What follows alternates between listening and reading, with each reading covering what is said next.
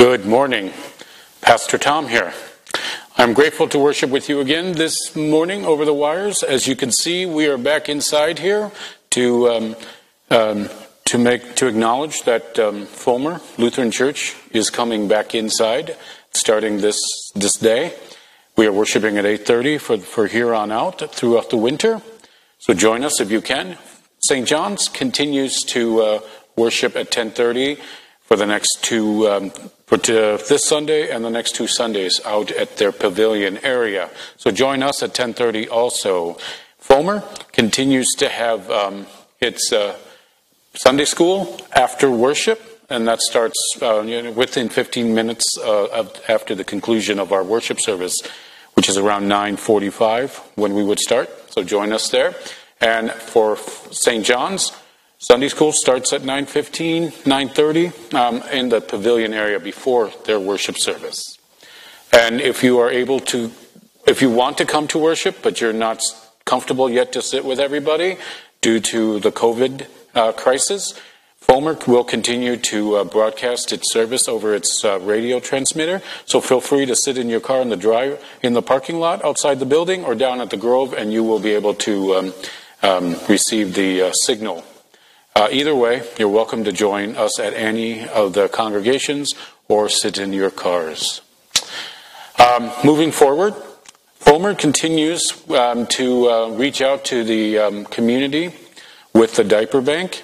We will continue to do this throughout the winter or as long as the need is there. So we invite you to continue to support us, whether it's through cash donation or through diapers. Feel free to bring it on Sunday or drop it off at the parsonage during the rest of the week. St. John's continue to reach out to the community also with the food drive. And we will continue to do this also through this COVID crisis. So we also ask that you either bring food, non-perishable food items to worship, or donate some cash, or drop off the items at the parsonage during the week. All of this will go to the Central Food Bank. So thank you in advance for your continued support in all of that.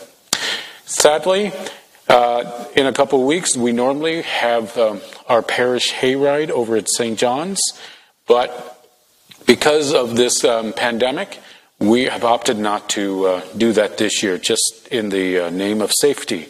So we look to continue to do that next year on Columbus Day weekend. So keep track of that on our Facebook pages, and you will certainly find out.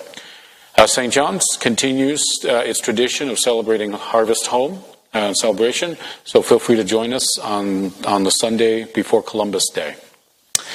And then on for this coming week, we have a huge celebration, a milestone that we're celebrating with one of our members, Hulda Ditzler. She is our oldest member in our parish, and on Wednesday she will turn 101 years old. So on behalf of the parish, the congregations, and everyone, we want to wish Hulda Ditzler a wonderful birthday, and I hope I'm able to see her on Wednesday. I also want to wish Eric Sadison and Shirley Lazarus their respective birthdays, and I hope it is as fun as it is like it was a child when they had cakes and all the fun stuff that you would celebrate when you're a child. And so with that said, let us prepare our hearts and our minds now as we prepare to worship our Lord. The grace of our Lord Jesus Christ, the love of God, and the communion of the Holy Spirit be with you all. Let us pray. God of love, giver of life, you know our frailties and failings. Give us your grace to overcome them. Keep us from those things that harm us, and guide us in the way of salvation. Through Jesus Christ, our Savior and Lord. Amen. Today's first reading is from the book of Genesis, starting at chapter 1, verse 1. In the beginning, when God created the heavens and the earth was a formless void, and darkness covered the face of the deep, while a wind from God swept over the face of the waters. Then God said, "Let there be light," and there was light. And God saw that the light was good, and God separated the light from darkness. And God called the light day, and He called the darkness, He called night. And there was evening, and there was morning the first day. And God said, let there be a dome in the midst of the waters, and let it separate the waters from the waters. So God made the dome and separated the waters that were under the dome from the waters that were above the dome. And it was so. God called the dome sky, and there was evening, and then there was morning, the second day. This is the word of the Lord. Thanks be to God. The second reading is from John's Revelation, chapter 22, starting at verse 1. John writes, Then the angel showed me the river of life, of the water of life, bright as crystal, flowing from the throne of God and of the Lamb through the middle of the street of the city. On either side of the river is the tree of life, with its 12 kinds of fruit, producing its fruit each month. And the leaves of the tree are for the healing of the nations. Nothing accursed will be found there anymore, but the throne of God and of the Lamb will be in it, and his servants will worship him. They will see his face, and his name will be on their foreheads, and there will be no more night. They need no more light of lamp or sun, for the Lord God will be their light, and they will reign forever and ever. This is the word of the Lord. Thanks be to God. Today's gospel reading is from the Gospel of St. John, chapter 4, starting at verse 1. Now when Jesus learned that the Pharisees had heard Jesus is making and baptizing more disciples than John, although it was not Jesus himself, but his disciples who baptized, he left Judea and started back to Galilee. But he had to go through Samaria. He came to a Samaritan city called Sychar, near the plot of ground that Jacob had given to his son Joseph. Jacob's well was there, and Jesus, tired out by his journey, was sitting by the well. It was about noon.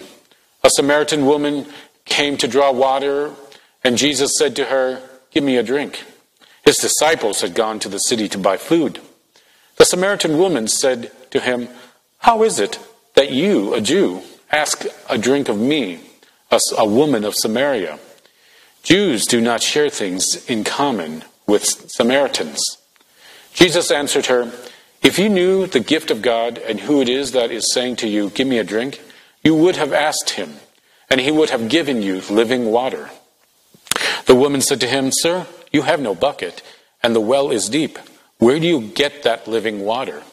Are you greater than our ancestor Jacob, who gave us the well, and with his sons and his flocks drank from it?" Jesus said to her, "Everyone who drinks of this water will be thirsty again, but those who drink of the water that I will give them will never be thirsty. The water that I will give them will become in them a spring of water gushing up to eternal life." The woman said to him, "Sir, give me this water so that I may never be thirsty or have to keep coming here to draw water." This is the gospel of our Lord. Praise to you, O Christ. You know, our lives are filled with immense experiences with water, from the mundane experiences to the exceptional and to the spiritual. Water is very much an integral and key ingredient of our lives. And this is our third in a series of our 4-part series on the elements of God's creation. When I was in my first orphanage, one of the earliest memories I had is of the nuns who, after lathering me up with soap, lifted me into a pool of water despite my violent protests. I came to hate mornings and wished I didn't need to ever have a bath. The nun, though, while I flailed and floated in the pool, they stood poolside, chatting. But interestingly, through all the flailing and the commotion I was creating in the water, I was rinsed off. They were very smart, I think now, and somewhat lazy in the morning, those nuns, because I had to do all the hard work. And then when I came to the United States, I grew up in Minnesota, and water was all around us. The state, as you probably know, is known as the land of 10,000 lakes. Every summer, my family and I always spent weeks at the family lake cabin in northern Minnesota. There, my family got up early enough to watch the sunrise. I spent most afternoons after lunch swimming with my brother and paddled around on our boat. My dad and I fished most evenings while listening to the Twins games on our little transistor radio. And also each evening, as the sun was setting behind us, we watched the loons glide across the lake as they fished for their dinners. In many ways, it was a wonderful and idyllic time. When I was out on the boat with my dad, I had great personal time with him. We spoke of history, politics, and of course baseball. I learned about gardening and his own life stories while we waited for the Twins to belt out a home run or a fish to nibble. My brother and I were so different growing up that we rarely had intimate time together. But when we were at the cabin, we entertained ourselves and went swimming together. We spent those time talking about girls, of course, and our future. That lake somehow always made him very foresighted as he spoke of what he wanted to do when he graduated from college. He had grand dreams. I have thought back on those days and have been struck by how much water played a role in my life and provided so much intimate moments with my family that I may not have realized until recently. The first time I came to understand water in the spiritual sense was when I asked to be baptized at 10 years old. There in the chancel of Bethlehem Lutheran Church in South Minneapolis, I was baptized by Pastor Hub Nelson along with my brother, my foster brother. At the beginning of the Holy Baptism liturgy, Pastor Nelson recited the opening declaration of the baptism service. He says, "In holy baptism, our gracious Heavenly Father liberates us from sin and death by joining us to the death and resurrection of our Lord Jesus Christ." That word, liberate, meant the world to me at that time. Standing there with my foster brother and Pastor Hub and the rest of my foster family, I was still burdened by my orphanage past. Although I had been removed from the orphanages of Vietnam and Saigon for 2 years by then, I still had to work through some of the trauma that I received and the emotional toll that was exacted upon me. And hearing those words made me want to live a life in the church because I found a home in an institution that allowed me to live according to how God made me. That was liberating. I understood that word and holy baptism to mean that I was liberated from my depth of despair and loneliness, and I guess for all of us. And I heard that from our dark places and emptiness, the words of liberation, of baptism through water. To me, baptism was like swimming in a lake. Fred Buechner, one of my favorite modern theologians who just recently died, said, "To swim in water is to be as weightless and untrammeled as in dreams." In other words, to be liberated from all that burdens us. Upon hearing the word water in the baptismal liturgy, I am always transported back into the Bible and recall all the times water is an integral part of the story. Water is at the first moments of creation in Genesis 1. It is the rivers that water the Garden of Eden in Genesis 2. It sustains life through the wells in the rest of Genesis, and it is the boundary for which Jacob had to contend with in the dark of night. It is with water that God starts anew with humanity in Genesis 9, and it is with water that Hagar and Ishmael got new life. Isaac and Rebekah, Jacob and Rachel met each other at wells, a source of water and life in an arid and dry Israel. Moses is saved from certain destruction when his wet nurse sends him down the river. Twice the former Hebrew slaves had to walk through water to get to the promised land, and they had to deal with drought and lack of water in their later dysfunctional relationships with God after their arrival into the promised land. Amos and Micah speak of justice as water streaming down on the earth. The psalmist says, "My flesh faints for thee, as in a dry and weary land where no water is." Jonah emerged as a more faithful prophet after spending some time in a watery tomb. In the Gospels, water is the source of miracles. Water comes into play at the baptism of Christ, at the wedding at Cana, while Jesus talks with the woman at the well, like in our Gospel reading today, at the moment at the pool of Bethesda, and so on. When Jesus heals the blind man, he uses the water of his spit to create a paste that he smears on the blind man's eyes. It is Christ's effluence that spills out after he dies on the cross. In the New Testament, water is all around Paul as he traverses the Mediterranean Sea proclaiming the gospel. It is present with Mark and Barnabas as they preach in Rome and in other Roman enclaves. It is there at the end of the Bible in the description of New Jerusalem, like we read in our second reading.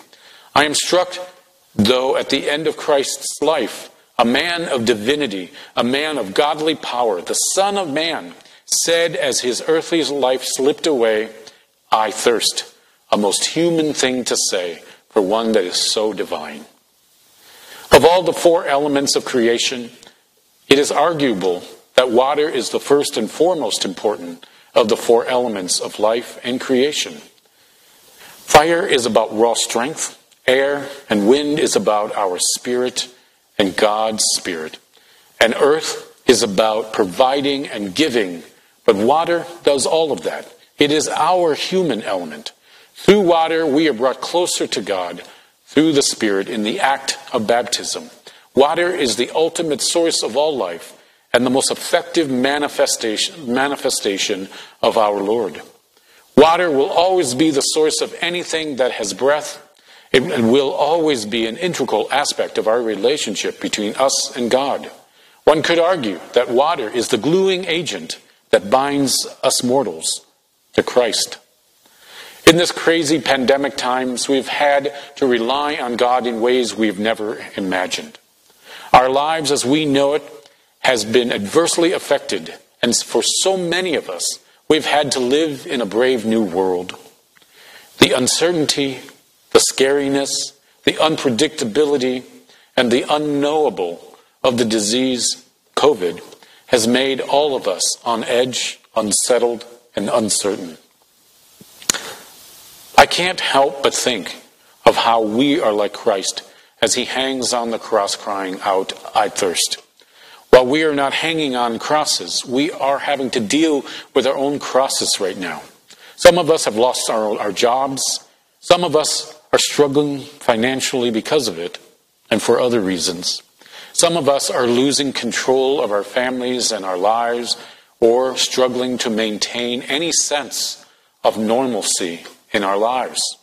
Schools are doing things differently now and trying different methods of teaching that are testing so many of our families.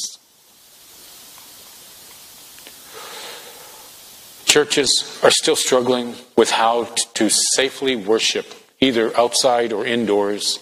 Everywhere we go, we're reminded of the silent potential killer in our midst, with signs that requires us to wear masks and to keep our distance. To all of this, we too might be saying, "I thirst." We thirst for what we knew, for a life that made sense, for a world to spin as expected. We thirst for a previous day when kids were in the classrooms and churches worshipped in their naves, singing and praising with all their might. We thirst for grocery shopping and stopping to talk to a friend who we happened to see in the grocery aisles, or to go out and eat with loved ones at a restaurant. We thirst. And while we thirst, I invite you to consider the story of Moses. At every moment when his life and his people's lives were in grave danger, he and his people were spared through an act with water. Moses, being born a Hebrew, was certain to face death in infancy, except that his mother or his wet nurse floated him down the Nile and into the care of the Pharaoh's daughter. When Moses and the Hebrew people were pinned between the advancing Pharaoh's chariots and the Red Sea, Moses and his people were delivered by God through the walls of water of the sea. When Moses and his people cried out in the desert that they thirst, God instructed Moses to tap his staff on the rocks and water gushed forth. The Jordan River provided renewed life for a former group of slaves as they crossed the river on dry ground and into the promised land and into a new and free future. These moments are recounted in our baptismal liturgy as we recall how God continually provides us with the sustenance we need. Water is the great symbol of God's great commitment to his humanity and his love of his creation. It is easy for me to say to you that God is with us and walking with us, but through the stories of Moses and others in the Bible, we know it definitely. So please feel free at this time to feel frustrated, to feel angry and unsettled, discombobulated, or any other feelings that you may have at this time. But as you feel that and acknowledge it, I invite you also to lean on Christ. Trust that we have a God who walks with us in Christ, a God who is still with us in the Holy Spirit. And if there's ever a time when we need to lean back on our baptismal promises, it is now. That promise is that God is with us. Remember his name, Emmanuel. And that promise means that we are part of his family. We are with God and God walks with us in these times. Water reminds us of that. It also is the manifestation, the physical symbol of God's enduring love for us and his ever-present presence in our lives. So come to him with all your fears and lean on him through the promises of baptism and live by faith. Amen. Let us confess our faith with the words of the Apostles' Creed. I believe in God, the Father Almighty, creator of heaven and earth. I believe in Jesus Christ, God's only Son, our Lord, who was conceived by the Holy Spirit, born of the Virgin Mary, suffered under Pontius Pilate, was crucified, died, and was buried. He descended to the dead. On the third day he rose again. He ascended into heaven. He is seated at the right hand of the Father, and he will come to judge the living and the dead. I believe in the Holy Spirit, the Holy Catholic Church, the communion of saints, the forgiveness of sins, the resurrection of the body, and the life everlasting. Amen. Drawn together in the compassion of God, we pray for the church, the world, and all those in need. In all the world, give your church unity. Inspire all the baptized with the mind of Christ. Where the church is powerful and where it struggles, shape us with humility and obedience so that we may love, or that your love may be working in us. Your Son took on all a bodily life in our world, even to death. Preserve and keep your creation, O God. Mend and redeem places that are polluted and damaged, so that all of creation confesses you as Lord. Turn the nations toward life. Where our ways are unfair, give us new hearts and new spirits. Where sin permeates our cultures and institutions, change our minds and teach us to trust your authority. Our lives are yours, O God. Relieve the suffering of those who are ill in body, mind, or spirit. Defend the lives and welfare of children who are abused or neglected, hungry or exploited, bullied or lonely. We lift up to you, Lord, members of our parish who continues to struggle in various ways with their health. We especially lift up to you Eileen, Herman, Natalie, Rob, Bruce, Hulda, Ray, Roger, Wilbur, Linda, Randy, Bobby, and Letha, Kay, Arlene, Janine, Karen, Shirley, Bonnie, Edna, Thelma, Doc, Phyllis, Joanne, and Carol. Turn this congregation away from our own interests and toward the interests of others. Fill us with your compassion and sympathy. Bless ministries of care in our community, especially the United Way, Hands Up, Haven for Home, and our schools. Make us into signs of your mercy and justice for our neighbors. Thank you for those who have gone into the kingdom ahead of us. Tax collectors and prostitutes, likely and unlikely, obedient and slow to learn, by their witness, teach us to confess Jesus Christ as Lord in life and in death. All these things and whatever else you see that we need, we entrust to your mercy through Christ our Lord. Amen. At this time, I'd like to remind you that the peace of the Lord is always with you. And no matter where you go, he is there. Again, thank you for all your continued support. This is where we tend to do the offering, and we thank you for your continued support both in prayer, in financial means, and through your sweat. Your ministry to the church helps bring forth the various messages of the gospel to the world that is often in darkness. Let us pray the offertory prayer. Blessed are you, O God, maker of all things. You have set before us these gifts of your good creation. Prepare us for your heavenly banquet. Nourish us with this rich food and drink. Send us forth to set tables in the midst of a suffering world through the bread of life, Jesus Christ, our Savior and Lord. Amen. Let us now confess our sins and ask God for forgiveness. Blessed be the Holy Trinity, one God, who creates, redeems, and sustains us and all of creation. Amen. Let us confess our sin in the presence of God and of one another.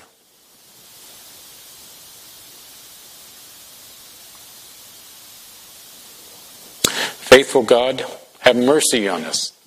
We confess that we are captive to sin and cannot free ourselves. We turn from your loving embrace and go our own ways. We pass judgment on one another before examining ourselves. We place our own needs before those of our neighbors. We keep your gift of salvation to ourselves. Make us humble. Cast away our transgressions and turn us again to life in you through your Son, Jesus Christ, our Savior and Lord. Amen. God hears the cries of all who call out in need. And through his death and resurrection, Christ has made us his own. Hear the truth that God proclaims. Your sins are forgiven in the name of Jesus Christ, led by the Holy Spirit. Live in the freedom and newness to do God's work in the world. Amen. Gathered into one by the Holy Spirit, let us pray as Jesus taught us. Our Father, who art in heaven, hallowed be thy name. Thy kingdom come, thy will be done, on earth as it is in heaven. Give us this day our daily bread, and forgive us our trespasses, as we forgive those who trespass against us. And lead us not into temptation, but deliver us from evil. For thine is the kingdom, and the power, and the glory, forever and ever. Amen. And as you go on your way, remember that Father, Son, and Holy Spirit bless you and lead you into the way of truth and life. Amen. And now, go in peace, and remember always the poor. Thanks be to God.